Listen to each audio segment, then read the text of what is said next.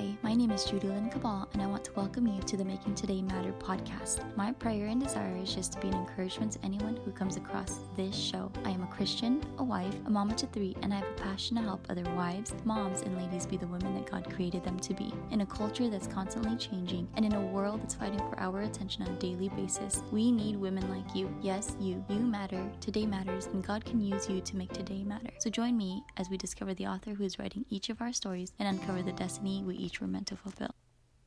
So you have probably determined what your priorities are or what they should be, and you have removed or are in the process of removing any hindrances or stumbling blocks. Now, you've arrived at the place where you need to replace those hindrances with helpers and those stumbling blocks with stepping stones. Although I consider the first and second steps to be very important, if you just stop at step 2, then you will become stagnant. Upon finding out what is hindering you from growing, developing, or progressing, you need to replace that with something that can help you. For example, let's say I'm struggling with time management on social media.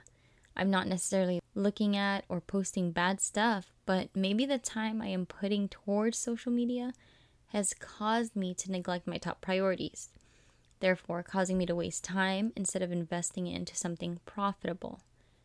The first thing I would do once I realized that the time spent on social media was hindering me is to take a break from it.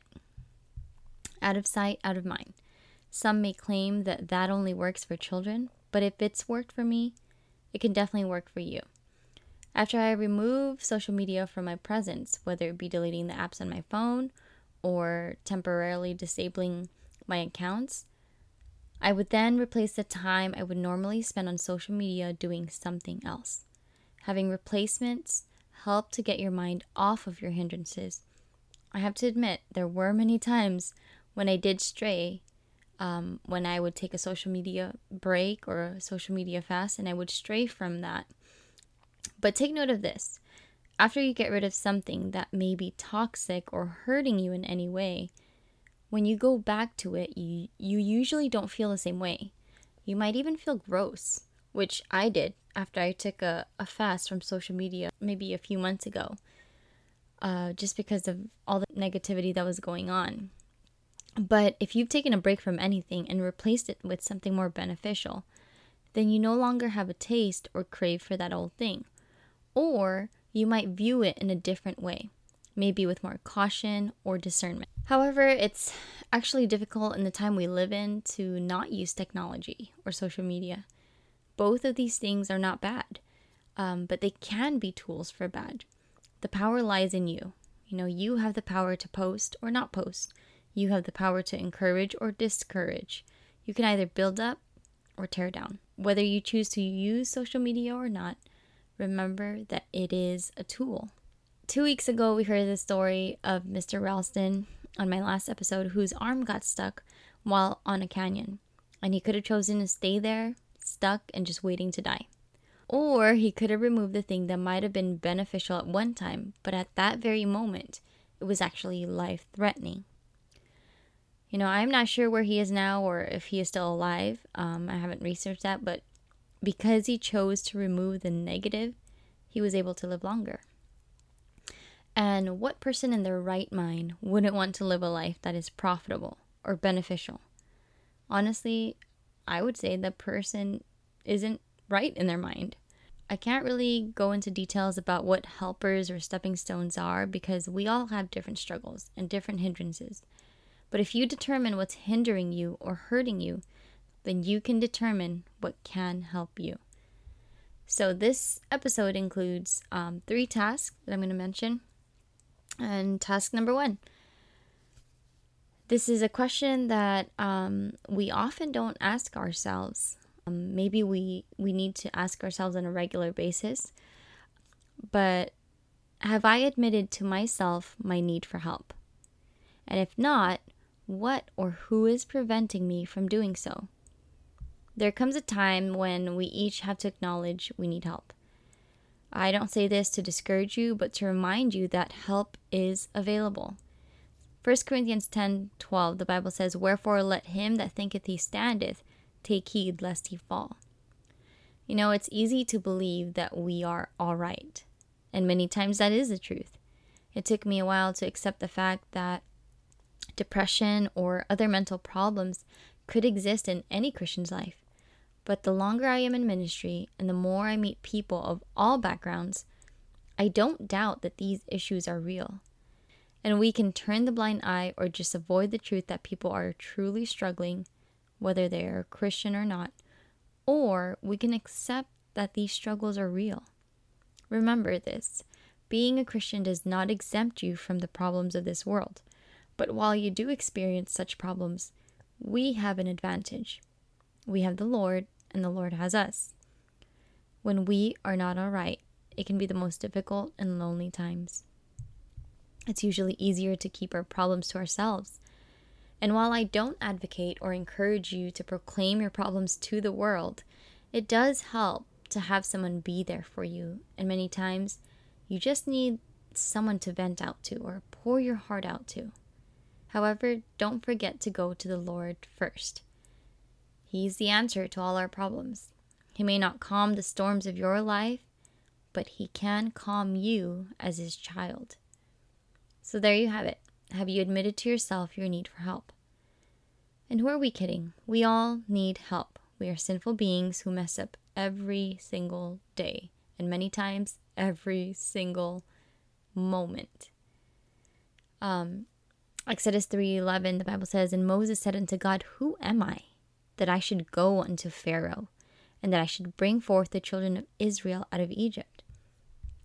If you don't know who Moses was, he was just an ordinary person that God used in an extraordinary way.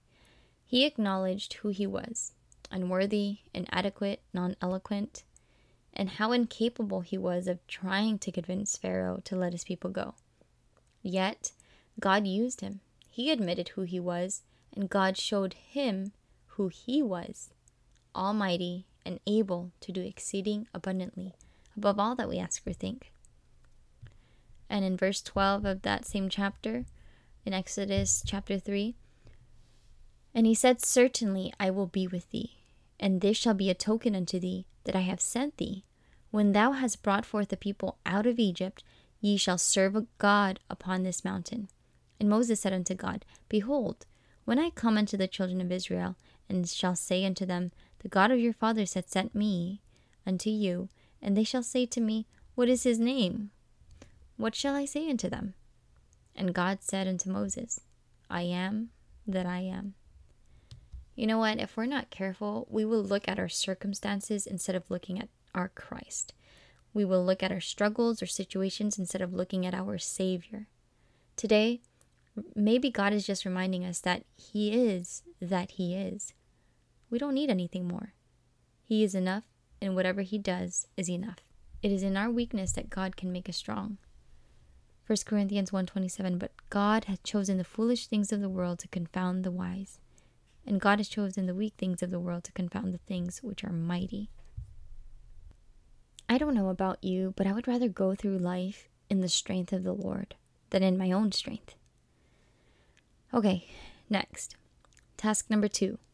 Who can help keep me accountable? Accountability is something that lacks greatly in our society. As a teen, I was encouraged to always have an accountability partner, whether it be for Bible reading, prayer, or just staying pure. Did I always have one? No. And usually it was because I was too prideful or thought that I could handle it all on my own. But here are some steps to help with finding your accountability partner. First, find someone you trust. Find someone whom you know won't look down upon you when you fail. But also find someone who will be honest with you and correct you when necessary. True friends will be with you through the good and bad. Secondly, unless you're married, find someone that is the same gender. I don't have a lot of time on this episode to talk about the precautions we need to take with the opposite gender. As married people, it's not easy to have your spouse as your accountability partner in everything. But I do find it healthy to be able to look out for each other. My husband is my best friend. I tell him just about everything. I do my best to be open with him. And whether I'm struggling with something spiritually, financially, mentally, relationally, or physically, He will be the first one to know. Usually. Other than God. God knows everything, but here on earth, it's Him. Now, there are other times when my accountability partners were my girlfriends.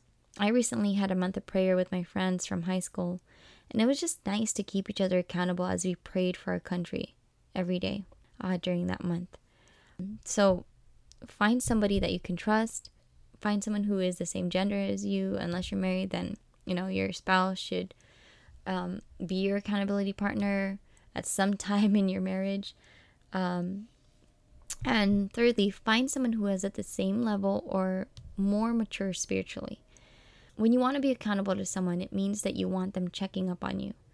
Now, they shouldn't be doing so 24/7, 365 days a year, because that's really annoying. But it should be on a pretty regular basis. The importance of having an accountability partner who is mature spiritually is vital. I wouldn't want to pour my heart out to someone who doesn't have the discernment or wisdom to keep it to themselves, nor would I want to share some sensitive information with someone who will just share that information with other people. Find someone whom you know loves Jesus and has a wisdom that comes from above and not the wisdom from this earth.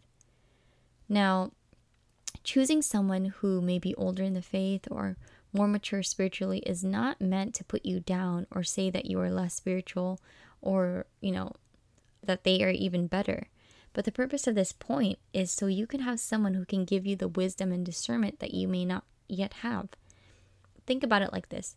I would rather ask an older mom how she dealt with her teenagers than ask someone my own age who hasn't even experienced having teenagers. So, there is wisdom in the multitude of counselors, and especially if that multitude includes people who have already gone down the road you are in or experienced something that you could learn from. Okay? All right, next. Task number 3. Start helping yourself by receiving help today. This step is not possible if you don't first accomplish step 1, admitting that you do need help. It's one thing to acknowledge your need for help. It's another thing to ask for help. It may be hard at first, but eventually, when you don't ask for the help you need, you will break down or you will break apart. And let's not get to that point. Let's avoid it as much as possible. So how can you get that help beginning today? First, pray for God's help. We need God's help first and foremost, more than the help of any other person. Sure, it's easier to go to someone you can see or feel or touch, but God deserves to be the priority in any and every part of your life, whether it be good or bad. And this shouldn't be a one-time thing. Praying for God's help shouldn't be a one-time thing. This should be a daily thing, because every day we need Him. All right, secondly, pray for a godly accountability partner. Pray that God would give you someone who will sincerely care for you, pray for you, love on you, be honest with you, and build you up. Lastly, ask that person if they would be willing to keep you accountable. And you need to be straight up with them, and inform them of the area you need help in. It could be helping keep you accountable with reading your Bible, or speaking kind words to your husband, or being wise financially, or not complaining, or not having that critical spirit. They can't help you if they don't know what you need help with or help in. All right? So, we're going to do a quick recap. The questions you need to ask yourself are, number 1, have I admitted to myself my need for help in this or that area, whatever the area may be that you're struggling with? And if not, what or who is hindering you from doing so? Secondly, who can help keep me accountable? Who can help keep you accountable? Who do you trust? Who can you rely on? And number 3, how can I receive help beginning today? And it starts, by acknowledging that you want to start helping yourself.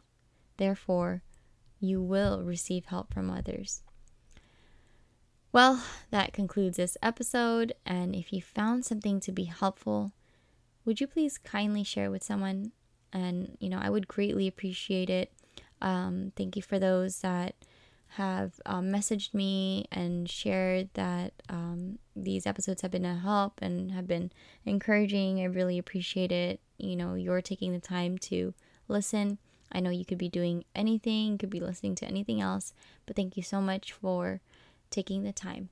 And if you still have not grabbed the free printable for this episode, please go ahead and click the link provided in the show notes and join me next week as I conclude this series of numbering our days.